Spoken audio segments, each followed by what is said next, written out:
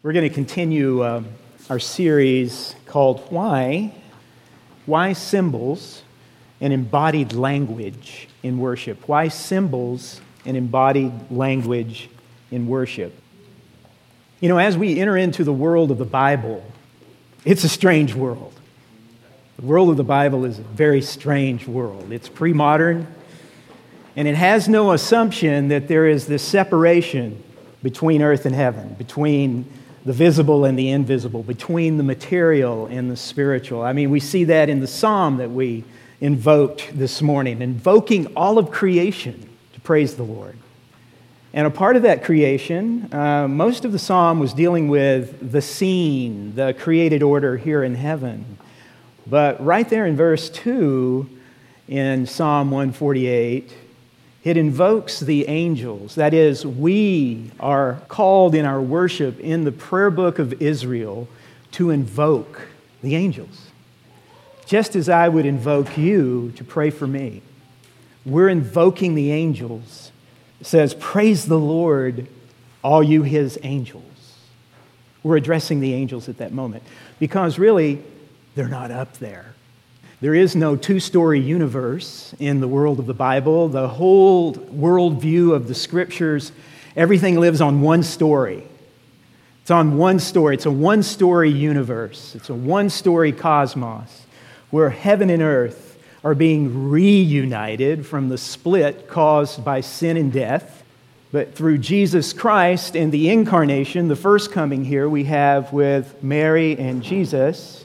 Jesus takes on the flesh of Mary, becomes a human being, and unites heaven and earth in himself, in the very person and in the very body of Jesus Christ, fully God and fully human. The implications of Christmas is the unification of heaven and earth again. He is uniting all things where God now, through Christ, fills all things. All things is all things, right? It's what Paul says in Ephesians. Fills all things. And he holds all things together by the Logos, the word of his power. That living word in Jesus Christ who became flesh and tabernacled amongst us, is the word in the Greek, who tabernacled amongst us, set his tent on the earth and lived amongst us. In our liturgical worship, in the Psalms, we're addressing angels because we're before the throne.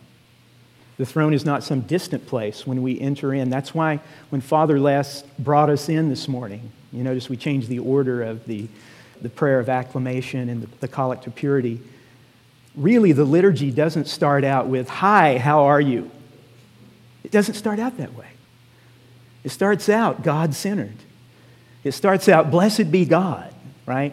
And so what we want to do is work back to where we're trained to stand up and just go there. Because we need to greet God first, because we're all here. We have a time of passing the peace where we deal with the reconciliation and the reception of the body within the liturgy, but we begin with God. You like that? That doesn't mean that we don't like each other or that we're ignoring you. It's just that we're in the presence of the King, right? And so when we're in the presence of the King, we first address the King. We don't say, hey, little Johnny over there, right? Kind of like, no, it's, wow, blessed be God, the Father, the Son, and the Holy Spirit, and blessed be his kingdom, which we are entering through the liturgy, okay? Psalm 103, verse 20, same thing. Bless the Lord, O you his angels. Have you ever seen this before? Invoking the unseen heavenly realm. Bless the Lord, O you his angels, you mighty ones who do his word, obeying the voice of the Lord. Bless the Lord, all his hosts, that is, that band of angel armies that are before the throne of God, the host of heaven. His ministers who do his will. The angels are his ministers, his sent ones, who do his will, who are sent actually to serve us, who will inherit salvation, Hebrews 1 says. Isn't that good that we have ministers of incredible power and might to help us, to aid us in our inheritance of salvation? I mean, you know, the angels unlock the prison doors for Paul and Silas one time and let them out of prison. I mean, there is an interpenetration of the material world and the unseen world. And we enter that by faith through grace.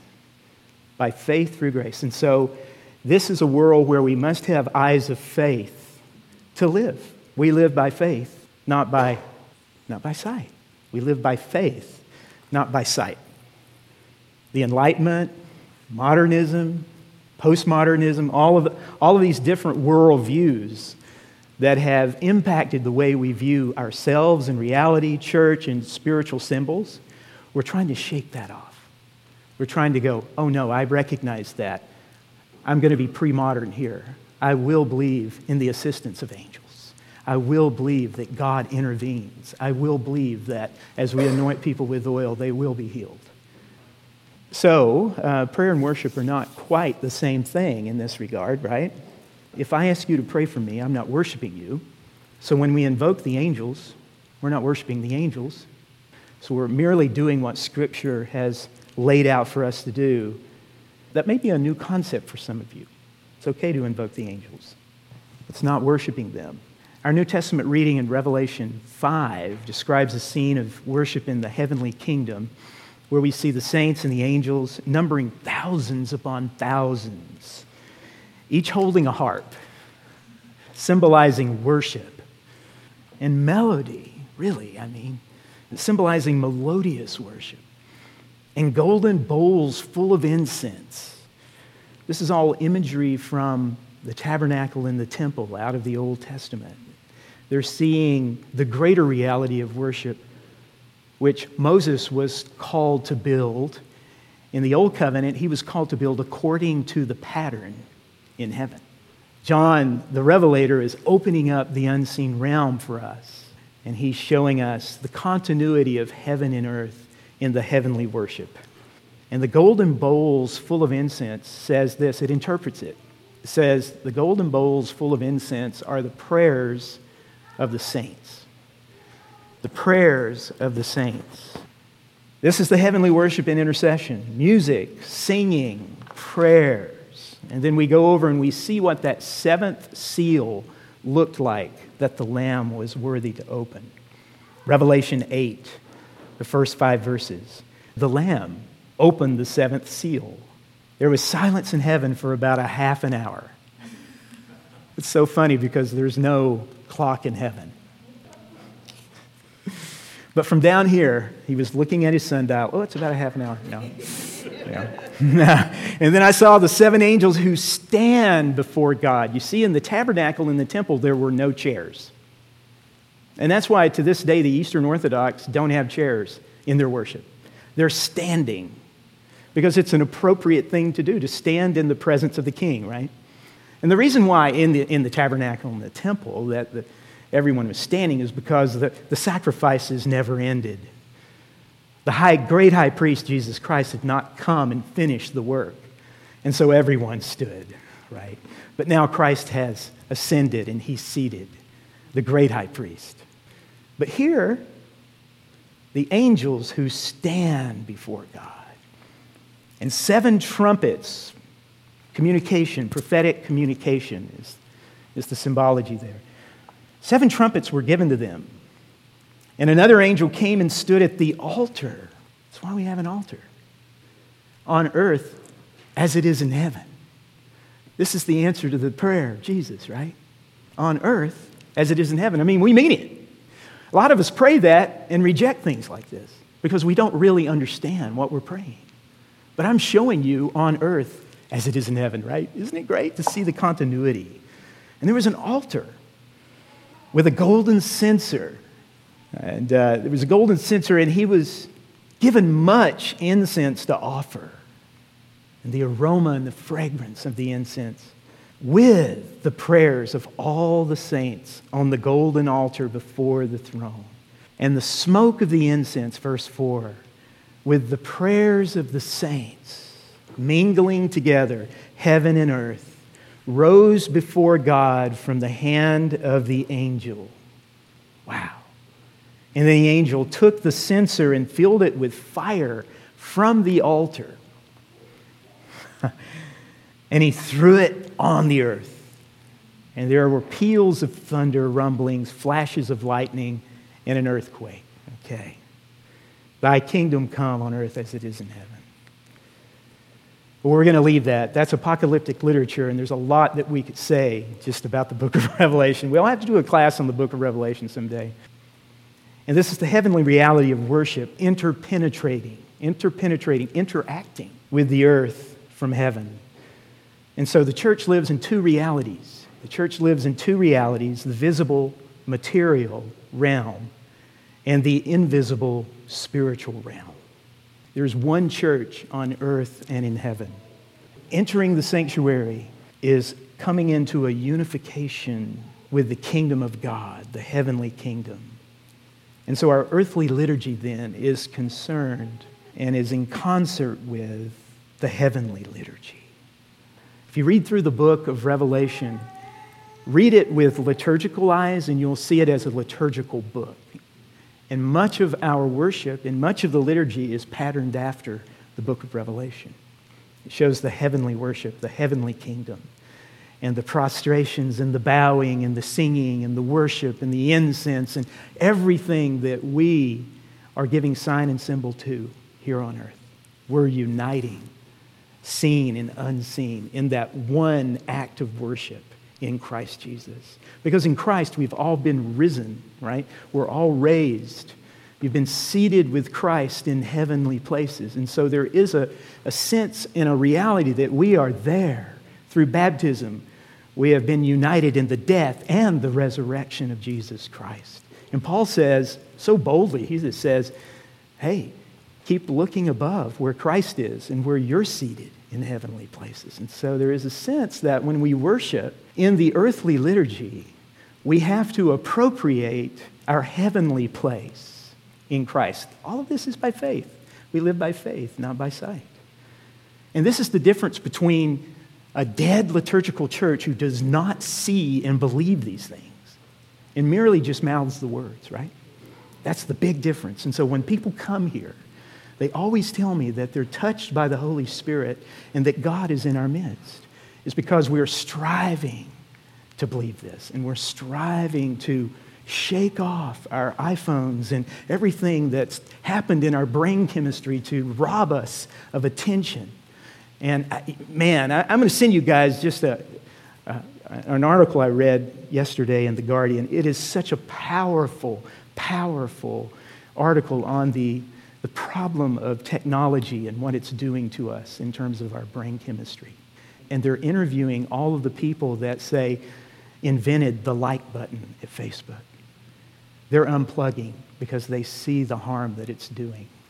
I mention that because we need an attention span to worship God.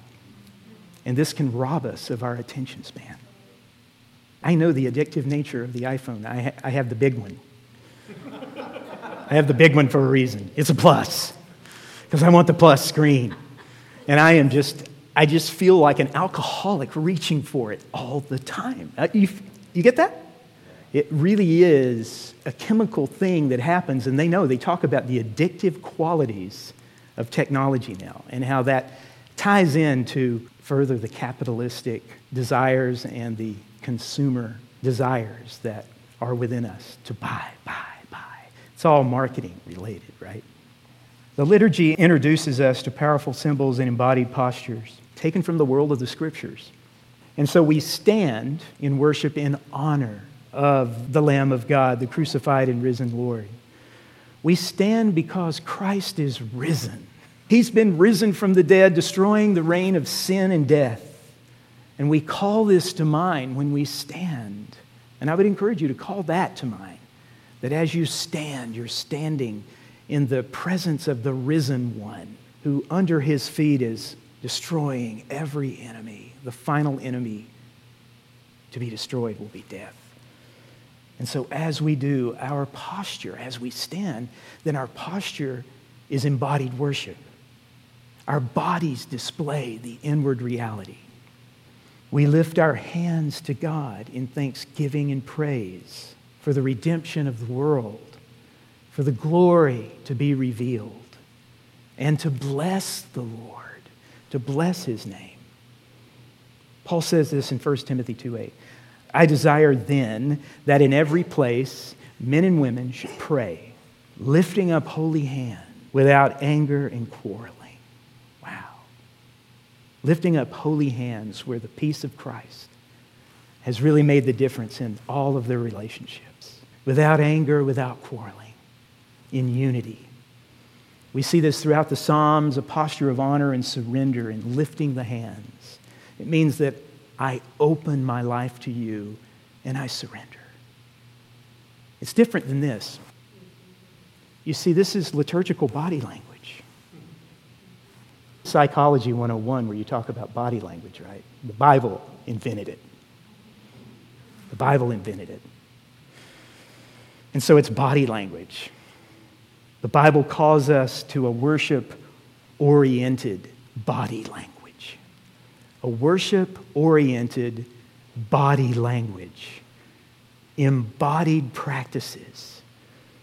Escaping that, I'm spiritual and I'm Gnostic and only the spiritual, which means the disembodied, disenchanted, is real. The liturgy catechizes not only our spoken language, but it unites our bodily expressions. Our bodily postures are a language. Our bodily postures are a language meant to express the heart's attentiveness to God in worship. Romans 6:13. Do not let any part of your body become an instrument of evil to serve sin. Instead, give yourselves completely to God. The best way to do that is worship. It begins there. Give yourselves completely to God. For you were dead, but now you have new life. So use your whole body. Use your whole body as an instrument to do what is right for the glory of God. I love that. We kneel and we prostrate ourselves as rites of repentance. That's expressing repentance when we kneel or when we prostrate ourselves. We're acknowledging our need of salvation from sin and death. And in repentance, we confess our sins, invoking God's mercy on our lives. We kneel before the one who is gracious and compassionate, rich in mercy, rich in love. He's dealt with our sins in such a way, as far as the east is from the west, that's how far he has removed our transgressions from us. And this is why Paul in Ephesians 3:14 says, for this reason, I bow my knees before the Father. Revelation 7:11, and all the angels were standing around the throne and around the elders and the four living creatures, and they fell on their faces before the throne and worshiped God. Amen. So why don't we consider now why we actually bow before certain symbols in the liturgy. Okay, let's look at that. Why do we make certain signs and do certain things with our bodies? You know, we live in a world of symbols. We live in an ocean of symbols. Secular liturgies carry powerful symbols, branding their consumer products, right? A symbol can reach more deeply into the psyche than words. We know this, and marketers know this. A symbol can be more effective than mere words because it goes much, much deeper. We do this all the time with our bodies. What is this? We clap our hands when we want to give applause or when we want to affirm something. Yes! We clap our hands. We do, what's that? The okay sign. Yeah, this is secular liturgy, right? The okay sign. Thumbs up. Secular liturgies. When you want to communicate a point with passion and anger, you start doing this, right? Have you ever seen somebody do that? I mean, you want to get out of their way when they start poking you in the chest. Because at that moment, that person's body and soul are united. And they're ready to launch. That's what happens when your body and soul unite. That's why we need to unite it in the presence of the Lord so that our passions come under the control of the Holy Spirit, right? This is really, really practical. If we don't learn to bring our passions under the control of the Holy Spirit, we'll be doing this all the time with people, right? And the road rage, and people now are just pulling out their guns and just shooting people. No questions asked. Secular liturgies. What is that? Stop!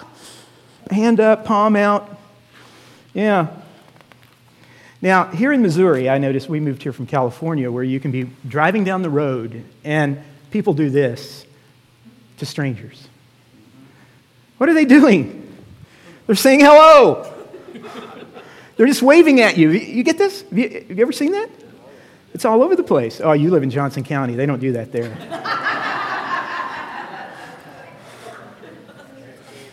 I've never seen it in Johnson County. It's Kansas. It's Kansas, not Missouri. That's right. We're going to start the border wars all over again here. I'm sorry. May the peace of the Lord be also with you, Missouri and Kansas. Yeah. But you see what I'm getting at? We have no problem using our bodies to communicate, and it's symbolic. We have absolutely no problem. But try to make the sign of the cross for the first time. Oh, wait. I'm split. I'm split there. Modernity has trained me to separate my body from worship. So when we read even the biblical injunctions of lifting your hands and go prostrate and bowing and kneeling, we have a hard time connecting. And I would say press through it. Press through that and use your body as an instrument of righteousness, as an instrument of worship. And learn how to give your whole being to God. That's what the Scripture is calling us to. It's a very Hebraic concept. Body, soul, and spirit, one person, not all divided up. And think about that. Those embodied signs are second nature. We don't have to think about them. We just do it. Well, the early Christians understood the power of symbols. They're all over the catacombs. They're all over the place when you study early Christianity. And so this is why classical Christianity and ancient liturgies incorporate symbolic gestures to call one's whole being into alignment to the present reality of the kingdom. Because, as we said, symbols reach to that place of consciousness. They go right to the heart. And the Scriptures are the source for our symbols. Imagine taking all of the symbols and the metaphors out of the Scriptures. Just extracting them. Imagine reading a great piece of literature with no metaphors or no symbols. It'd be pretty boring, colorless, flat, and the heart would not be touched. Imagine that. Imagine a world with no symbols. Is Jesus really a lamb? What does that lamb communicate? Where does that go? Especially if you've been trained in the Old Covenant Scriptures. John said, "Behold the Lamb who takes away the sin of the world." Amen. But he's not a woolly creature, is he? But we see this symbol of the Lamb that speaks so powerfully of Jesus and his redemption. And are we really sheep? Sometimes. In our intelligence, right? Yeah, I've heard they're really dumb, and I can relate to that. But it's the great symbol of Jesus as the good shepherd, the great shepherd of the sheep, right? And that connects us to him as his people, the sheep of his pasture, you see. See where I'm going with this? These are words that are symbols. Numbers carry symbolic communication. The Greek and the Hebrew alphabet carry symbolic language. After all, is Jesus really the Alpha and the Omega? The book of Revelation says he's the Alpha and the Omega. What does that mean? The beginning and the... Okay. Now I'm going to play with that word "end" because he's not the beginning and the end. He's the beginning and the goal, the telos. He's the beginning of the new beginning. He called creation into existence, and that creation is being redeemed, and there is no end to his kingdom or of his peace. And the government will rest upon his shoulders. And so he's the beginning and the goal, the telos of where creation is going. He's the end of this old creation. And he's making all things new. But we use Alpha and Omega. We use symbolic language to say that because that has a powerful resonance that goes deeper into our consciousness than trying to explain a theological concept. We need to get the concept and then forget about it because we got it, and we go, Alpha, Omega. I get it. You don't have to unpack that anymore. It's really powerful. Prophetic writings are full of symbols. The poetry and the songs of the Bible communicate symbolically and metaphorically. As the deer pants, so my soul longs for you. So my soul thirsts for living water. The construction of the tabernacle involved meticulous instructions in the Old Covenant Scriptures, involving colors, artistic skills of all kinds, the making of vestments, the Ark of the Covenant in Exodus 25. Over the Ark of the Covenant, there was winged cherubim on top of the mercy seat where the presence of the Lord would just hover over that. And so now, think about that in contradistinction with the way the Reformation interpreted the second commandment, thou shalt make no graven images. Well, there were plenty of images in worship. They just weren't graven images to be worshiped in and of themselves. And so 4 walls in a sermon is what we get in some reformational interpretation. It's okay to have a sermon. It's okay to have a house. But don't put any paintings, don't put any icons, don't put any symbols in those things because you're an idol worshiper. That is just such a misinterpretation of the way the church has read the symbolic literature throughout the years, you see. And this is what makes it hard for Anglicans because we're sort of semi-Protestants in this. You see what I mean? We don't buy that.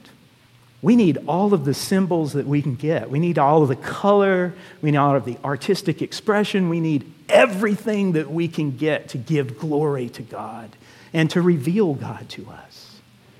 See? One thing we're doing here, slowly but surely, is just restoring beauty, restoring the aesthetic. And someday we won't be in this gym. We'll have our own place. And it's going to be a beautiful place for worship. Amen? And it won't be the fog machines and the lights and implementing, a rock concert like we have all done. I was a vineyard worship leader in California. I pioneered that stuff. And that's great, but it's just that it takes me back to where I was the night before. At the club, listening to a good band. I don't want to go there in worship. I want to be taken somewhere else. I want to be taken into the kingdom of God, and I need everything visually not to contradict that. Now, we're not criticizing those who are doing that. I mean, we've all played a role in that, and we're just saying, no, this is what the Lord's calling us to pioneer. While we love and we pray and we fellowship with all those who call on the name of the Lord, their Lord and ours. Amen? And so with all of that, why shouldn't Christian liturgy employ biblical symbolism? If it's throughout the Scriptures, if it's throughout the worship of heaven, then what's the big deal? If the tabernacle and the temple were created, like in the temple on the walls and around, it was created with pomegranates and leaves and trees to emulate the Garden of Eden. And yet, Jesus is not taking us to the Garden of Eden. He's taking us to a much better place, the heavenly kingdom. The word symbol is derived from 2 Greek words, syn, S-Y-N, which means together with, and balo, which means, this is interesting, a casting or a throwing. And it means to bring 2 realities together and place them side by side. A real symbol means to bring 2 realities together and place them side by side, seen and unseen. The church is both material and spiritual, seen and unseen. Things in the material world are on earth and include objects and symbols used in worship and in the worship of heaven. All symbols preach the gospel. Our bodies preach the gospel. Male and female coming together in the union of husband and wife preach the union of Christ and His church.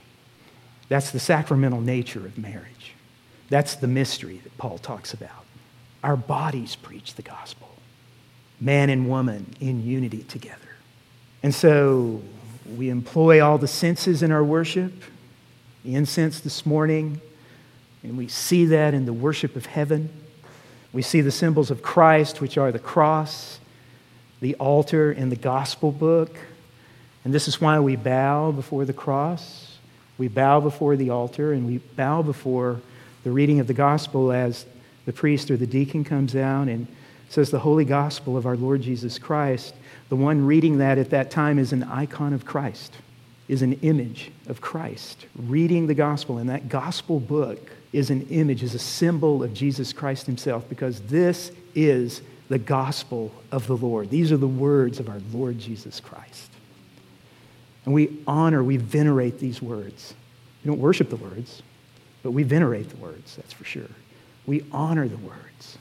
The words point us and take us to the reality who is Christ. So when we bow, people have asked me this, I am saying, thank you, Jesus. I'm not saying, thank you, altar book, or thank you, altar, or thank you, cross. That's not what we're doing. That's taking us to the reality. The cross is taking us to the reality of the reconciliation of the cosmos, one on the cross in the resurrection of Jesus. And so we make the sign of the cross. The sign of the cross is a beautiful gesture which reminds the faithful of both the cross of salvation while invoking the Holy Trinity, because we're making the actual shape of the cross, but it's in the name of the Father and the Son and the Holy Spirit. And so it's bodily prayer. And the way I learned how to do this was in my private time with the Lord. It was very hard for me because I had all of these other associations that were getting in the way. And so my mind was arguing with my body. And so I came before the Lord, I sat before the Lord in my prayer time, and I began just to do it. My mind came into alignment with my body in the name of the Father and the Son and the Holy Spirit. And so all may, but none must do this. I mean, we're not saying that you have to conform and do this. I'm trying to encourage you with some of the meaning behind it. For us Westerners, we need to understand what we're doing, right? It helps. And so if I can get a rationale for why I'm doing this, it helps me. It will take time for some of you. Some of you you'll really struggle to do this, and that's okay.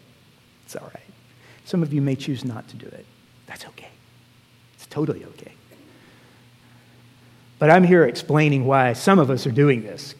This is an embodied sign which prepares a person to receive blessing. So every time a priest blesses in the name of the Father and the Son and the Holy Spirit, we cross ourselves, or we do it to sanctify a moment. Sanctify this, to be for your people the body and blood, and we make the sign of the cross over the elements. And that means to set apart, to sanctify.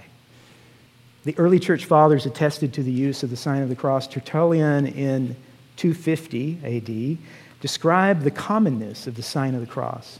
And he says this is a quote, and it's in your bulletin. It's where we bless the children on that page before the notes. In all of our travels and movements, in all of our coming in and going out, in putting on our shoes, at the bath and at the table, in lighting our candles, in lying down, in sitting down, in whatever employment occupies us, we mark our foreheads with the sign of the cross. It's interesting. And so they're worshiping in all of life, and they're remembering that Christ has died and Christ is risen. Christ will come again. It's offering your bodies as a living sacrifice. It's a way of doing that. St. Cyril of Jerusalem, 386 AD, in his catechetical lecture stated, "Let us then not be ashamed to confess the crucified.